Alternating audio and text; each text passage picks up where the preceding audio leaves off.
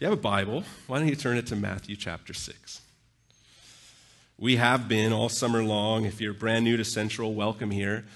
We've been in the Lord's Prayer, this little model prayer that Jesus teaches those who ask him how to pray. He teaches it to them, and we've just been taking it line by line all summer long. And we reach this phrase, "Give us this day our daily bread," this morning. For a lot of us, not all of us, but for a lot of us, this isn't even a thought, a prayer for the needs of the day to be met. Because for a lot of us, they're quite easily met. I mean, I go to the grocery store, and there I stand in the chip aisle, like the chip aisle, like an entire aisle of chips. I love that aisle. And I stand there, and I just have to stand there for a long time because there are so many great choices. And there's a bread aisle. And I was sent to the grocery store recently with a list, and there was a very specific bread that was sprouted grain and da-da-da-da-da.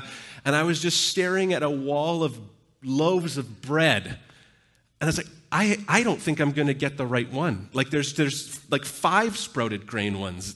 And so which one is it that I'm supposed to get? And I stand there. Eventually, I make a judgment call. I'm decisive like that. And I get the bread and have all these things. And then there I go, and I go to the checkout line. I am sometimes antisocial. If there's a self-checkout, I tend to go there. But if I have enough produce that I don't want to punch in the codes, there I go to the line, standing there, and they're just bleep, bleep, putting all of these food items that I've just picked off the shelves in the store into bags. And then I pay by waving a plastic card over a plastic thing that beeps, and the money I was paid for my job was kind of electronically moved into an account where the numbers shifted so that when I bleeped the card, that made the numbers go down a tiny bit. And then I just left the store, and I took all my bags, and I put them in refrigerator and pantry and deep freeze. And so that kind of just happens and happens and happens. And so this, for us, in this kind of a context, what does it mean? This is what we're always trying to get at every week here this summer. What does it mean for us to pray, "Give us this day our daily bread"? What does it mean? Well, I've given you 5 words on the outline there, and I'll tell them to you now. 5 words that I'll unpack as we go. The first one is relationship. Second, dependence. Third, solidarity. Fourth, contentment. And finally, gratitude. I want us to look at all of these angles when it comes to the phrase, "Give us this day our daily bread." So first, relationship. Jesus taught us to pray this prayer to our Heavenly Father, and this section begins with us saying to God, "Give us this day our daily bread." What that means is that we are praying to someone. We've seen who that is. It's our Heavenly Father. It's a God who cares about us. The God of the universe invites us into relationship to call him Father and to commune with him through prayer. We're invited into a relationship with him. And so it's in the context of this relationship that we're making this request, this petition for daily bread. Not only is there a relationship going on, but it's the kind of relationship that the God who made the expanse, the universe, all things, is governing the universe and holding it intact in every moment. We're seeing that the relationship is such that he actually cares about us getting bread daily. Meaning this God that's so great, so grand, so amazing, cares about the minute details of our lives. That's the relationship that we have with God. This prayer is revealing that to us.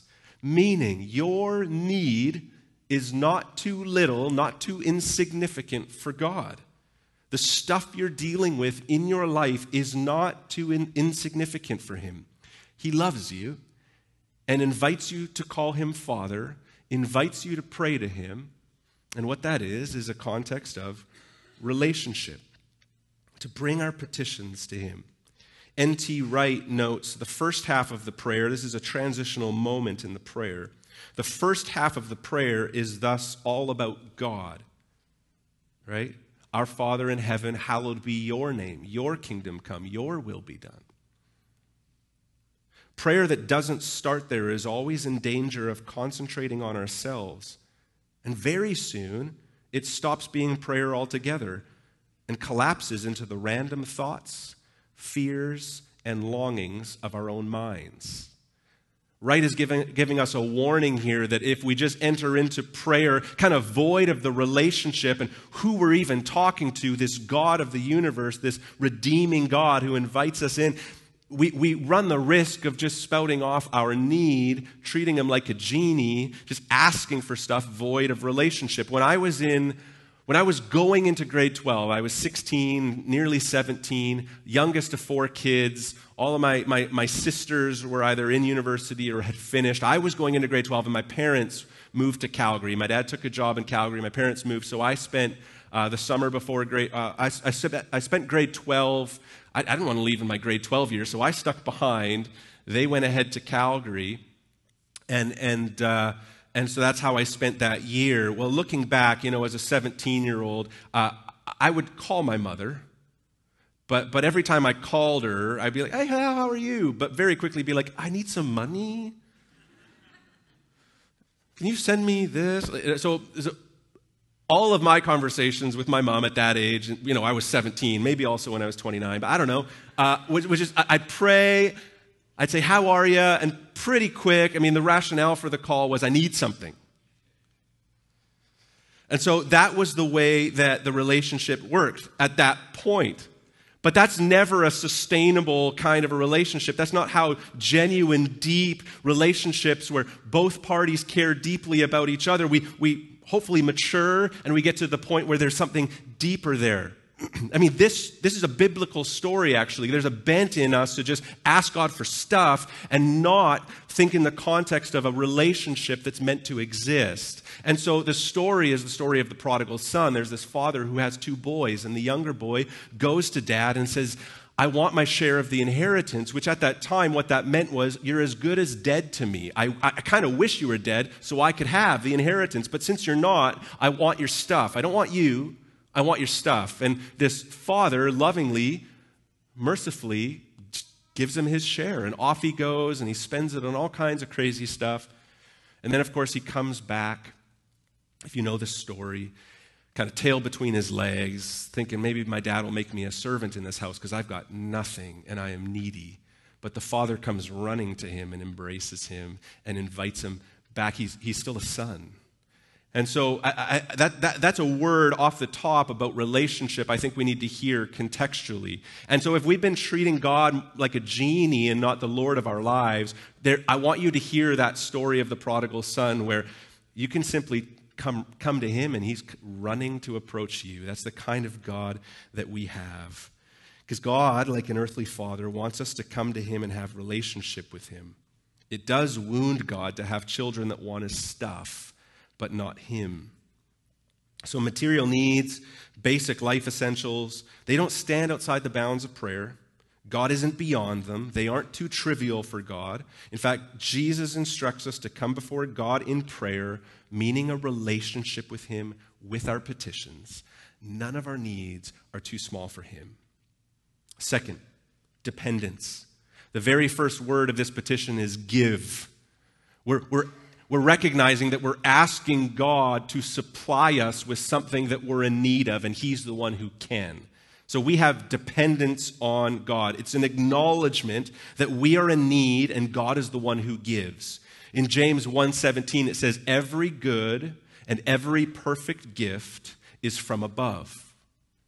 Everything good in all of our lives, whether we acknowledge it or not, comes from God.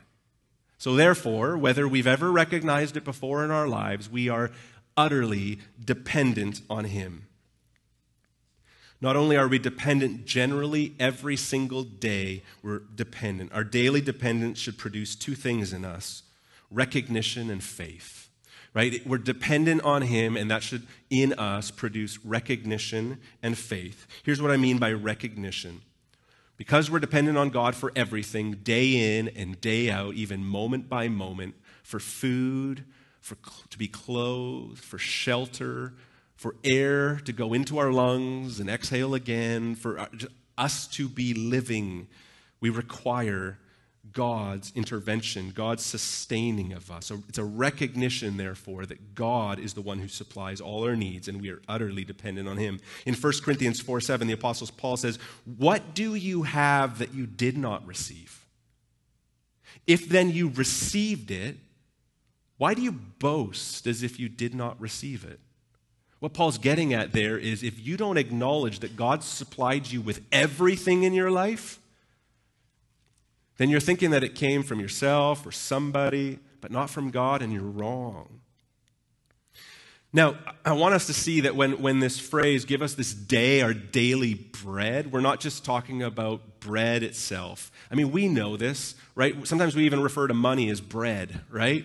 We recognize that it represents something more rounded than that. And the context is really daily sustenance, everything necessary for the day. Give us our daily bread, everything I need today to live, to breathe, to have my needs supplied, safety, shelter, air, food, all of it. It's easy for us not to recognize it, but everything good you and I have, we've received from God's hand. Now, the reason that many of us don't often think this way is because we think, well, I work hard. And because I work hard at my job and I'm good at my job, I get paid well. And because I get paid well, all my needs are met. And so we can kind of look at this kind of horizontal level rather than looking at the vertical level. But you and I must acknowledge, like some of you are I think all of you, exceptional at what you do. Super generic compliment there. I'm pandering, aren't I? All right. We're pandering now. You're all super duper. Okay. And so some of you have these like incredible skills that the rest of us lack. Like you're exceptional at your job. But the deeper question there, or the reality that we need to recognize is, why are you so exceptional at it? I mean, why do you get the stuff with your brain and the way you think and the way you learn? Why are you able to do that and all of us others can't? It's because you're so special? Now I'm turning on you. You think you're so special? It's because God's given you those cognitive abilities. Some of you are just physically more capable than the rest of us. You're good at what you do, your physical labor. You have the body for it. Your body withstands the hard work. Why? Because God's made you that way. God supplied you with the physical ability. God supplied you with the cognitive abilities. The fact that you're so incredible at what you do and get paid for it, thank you, God. I'm dependent on you. My reliance is on you. You've given me everything. He is the giver of the gift, no matter how you slice it. And so when we pray, slice it, right? Daily bread? All right. That's pastor-level dad joke scenario there. We're also praying, when we pray for daily bread, we're recognizing that we're not just receiving it without doing anything. God always uses means. I mean, how are they to hear unless someone preaches to them, it says in Romans? Meaning, sure, God can save on his own, but he chooses to use a means that we would proclaim the gospel. And upon our proclaiming, people will receive it and believe it.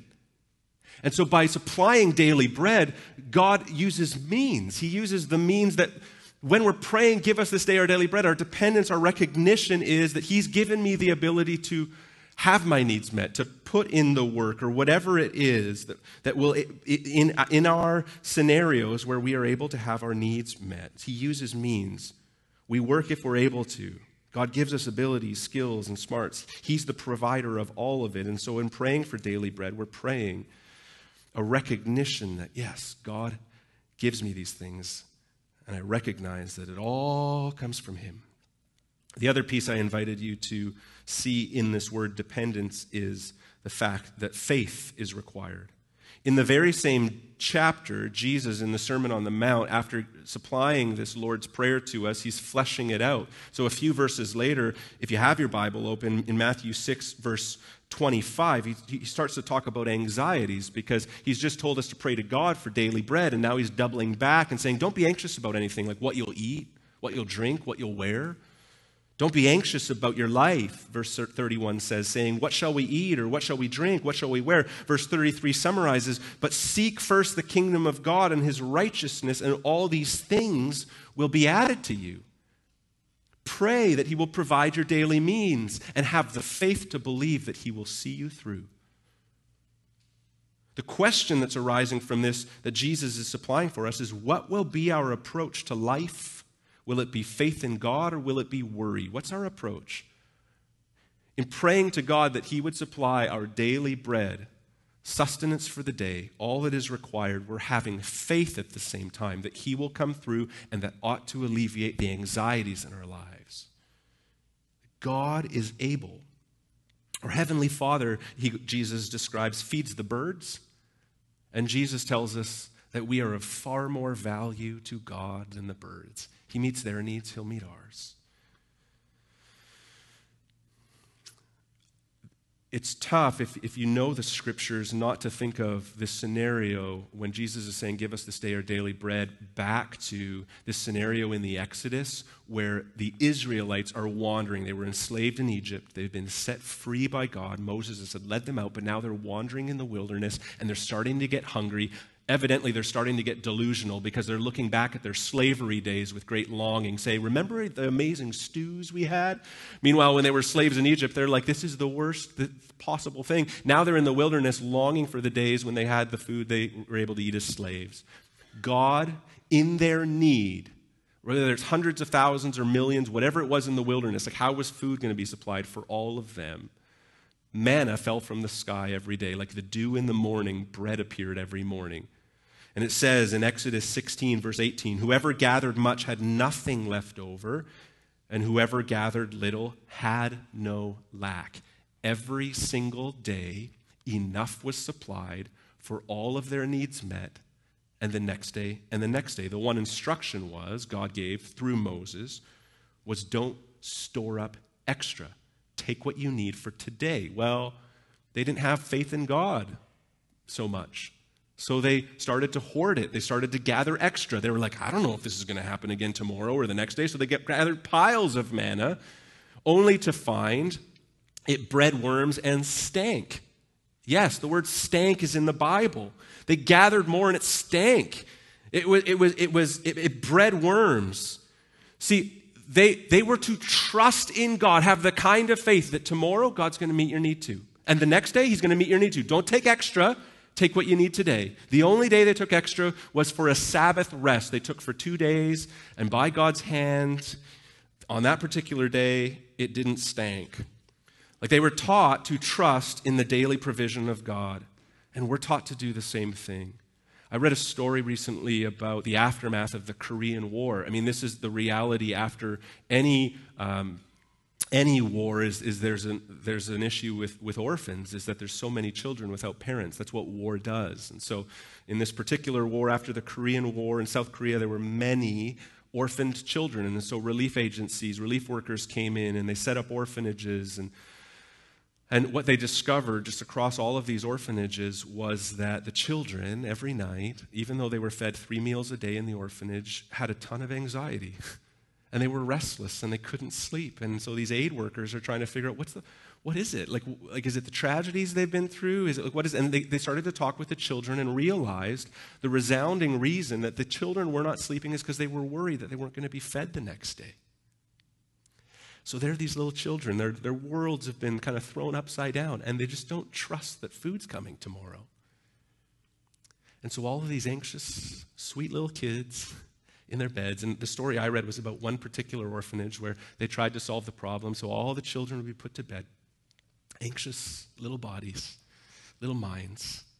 And one of the relief workers would bring slices of bread, and in every child's hand just put a slice of bread. They weren't supposed to eat it. They were just supposed to hold it. Why? So that they knew it's going to be okay tomorrow. I've already got the bread.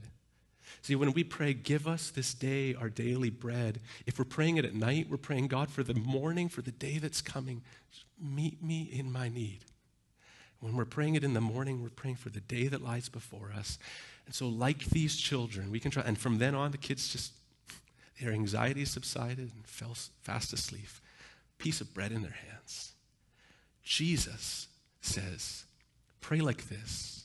Pray, give us this day our daily bread, meaning God's going to meet you every day, give you what you need. So go to sleep. You can rest. Don't be anxious. Slice of bread is coming.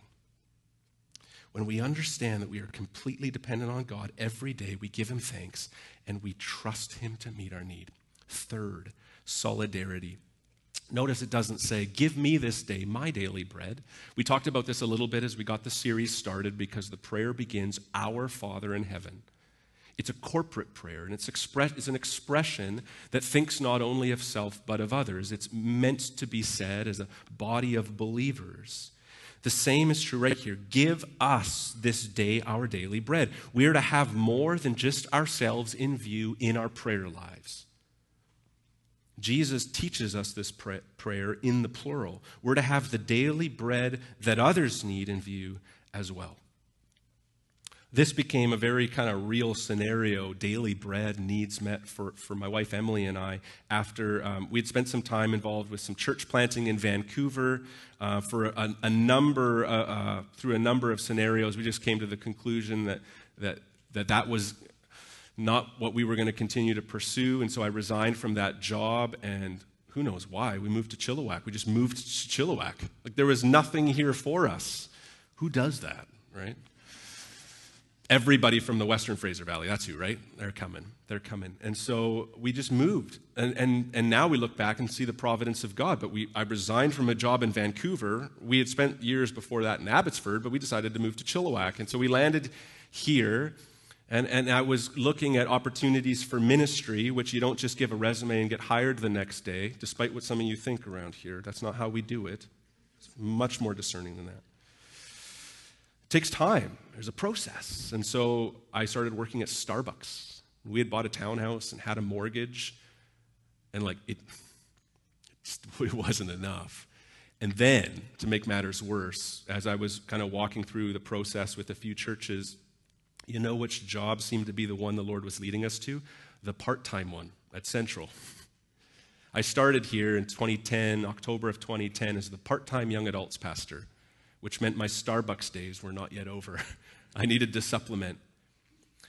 And so very quickly, from starting here that October, December came, and the tank was beyond empty for us. The bank account, not a tank.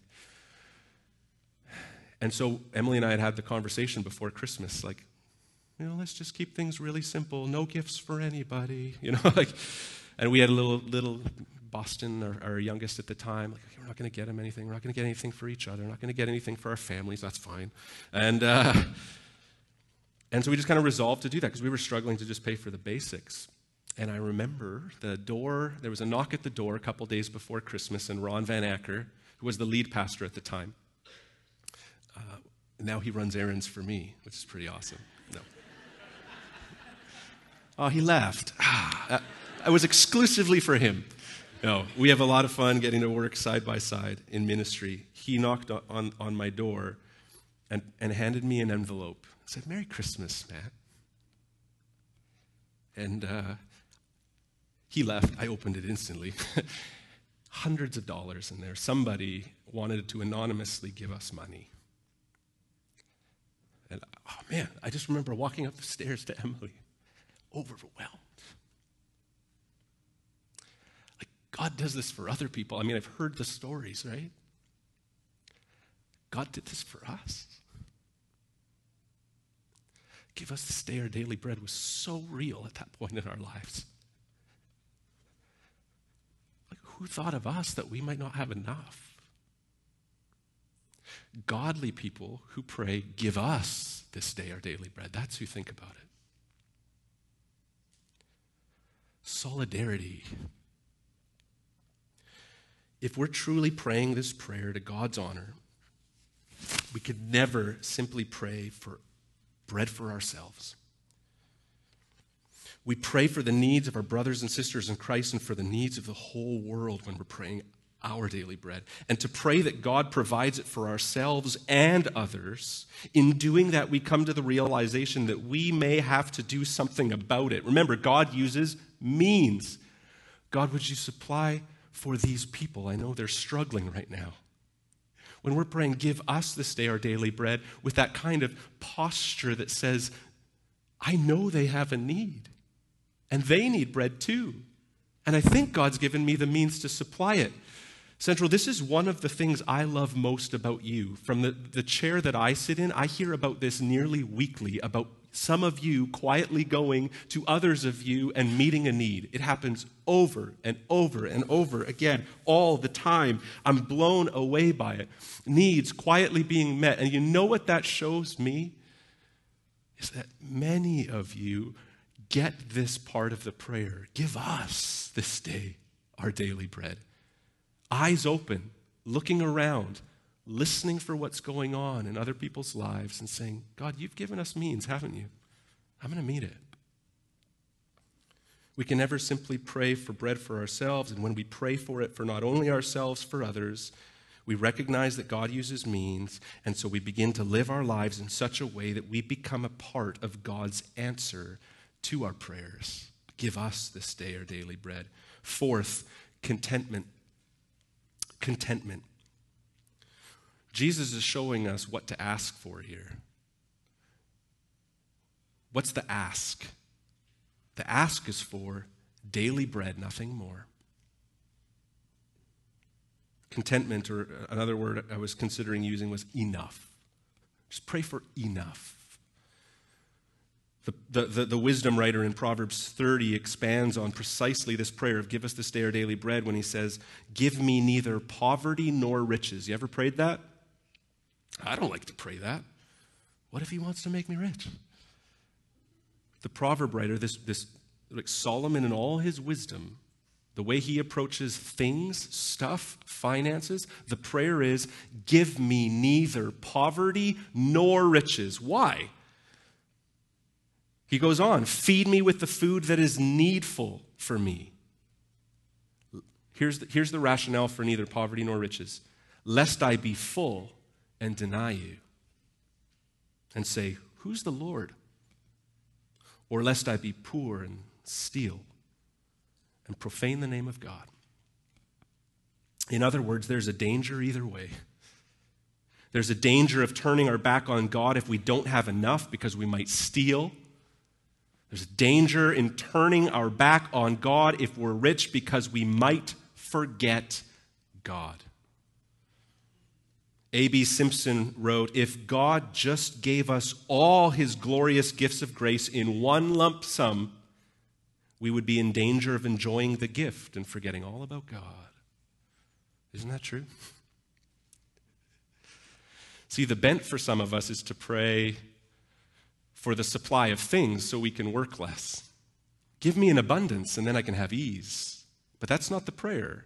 The prayer in context is the prayer that laborers, which were the vast majority of people at that time, would pray, which is, give me work today, and then I get food today. And if I get work tomorrow, then I get food tomorrow. The laborer made enough to kind of have shelter, one set of clothing, and food for the day.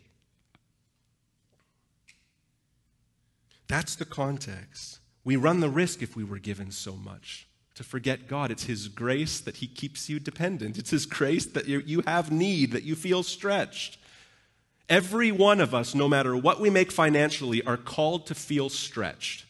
I know a successful businessman who started upping the increase of his giving, what he would give away, to the point where rather than giving like 10% and keeping 90, he was giving 90 and keeping 10.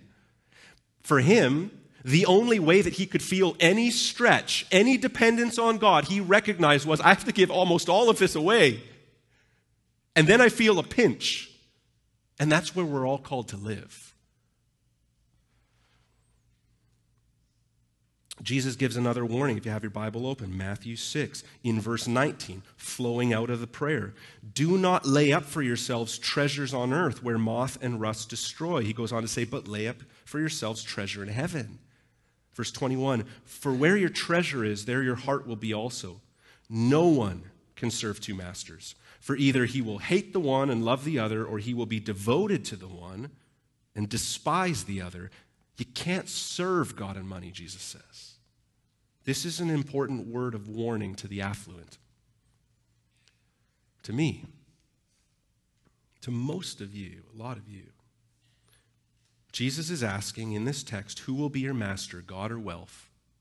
See, when Jesus says you can't serve God and money, he's got the idea of bondservant, slave. That's the context. No slave could work for two competing masters. It's not possible. You work for one. You can't serve God and money. You can have one God. See, Jesus recognizes, he's sympathetic. He recognizes how easy it is to seek after money as our ultimate form of security, but he urges his disciples to find their ultimate security in God who meets our needs. So when your wealth grows, so too does a temptation to become less dependent on God and more dependent on money. Money that you can't take with you, Jesus says. Money that can never give you the ultimate security found in Christ. Jesus teaches his disciples to pray for daily needs met. He's teaching his disciples to pray for enough. Enough for today. Lastly, as we close, gratitude. When we see everything we've talked about, the previous 4 words, properly, rightly, we're filled with gratitude. When we recognize that the God of the universe invites me, you, into relationship, we are filled with gratitude. That's crazy. That's amazing. When we recognize that for everything in our lives, we're dependent on God, and we're living and breathing and here, that produces gratitude in us. Thank you, God, for having seen me through.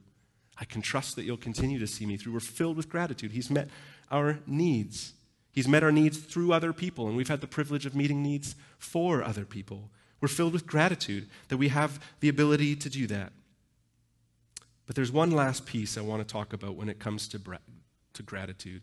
Jesus prayed about bread on other occasions. We see it in Mark and other places, but in Mark 6, we see Jesus feeding 5,000 people. Taking 5 loaves and 2 fishes, he looked up to heaven and said a blessing and broke the loaves and gave them to the disciples to set before the people. And they all ate and were satisfied. 2 chapters later, Jesus feeds 4,000. It says in Mark 8:6, he took 7 loaves, and having given thanks, he broke them and gave them to his disciples to set before the people, and they ate and were satisfied. This is a picture of following Jesus, of being his disciple, going where he goes, and when we are hungry, he will meet our needs, sometimes miraculously. Knock at the door just before Christmas. There's an even greater reason to have gratitude when it comes to daily needs met and bread. We see it at the Last Supper. In Luke 22, Jesus took bread, and when he had given thanks, he broke it and gave it to them, saying, "This is my body, which is for you. Do this in remembrance of me." He took bread, and he broke it. He said, "This is my body, given for you." See, we can trust God to meet our need for bread day in and day out because he's already met our greatest need for bread in his Son, Jesus Christ. And John Newton rightly said, "When I see thee as thou art, I'll praise thee as I ought." Jesus has given us everything. All the little things that make up the supplying of our needs every day. And the big things. Christ's body given for us, him on the cross instead of us, him paying the penalty for our sins so we can go free. Him reminding us that he's given us the bread that we need most of all. We can trust him with the rest. I invite you to trust Jesus this morning to meet your need in all of those ways. We'll have a prayer team available in different places in the room. The band's going to come on up, and we're going to respond in singing. Let me pray for us. Lord Jesus, thank you for being the ultimate bread supplied. Thank you that bread most beautifully represents your sacrifice for us, and you did it. Really practically, Lord, thank you for meeting our every need. May we lean on you with great faith, knowing you will come through. And may we be filled with gratitude that at every turn, every blessing is from your hand. Oh, we thank you, God. We praise you. Thank you for giving us our daily bread today. In Jesus' name, amen.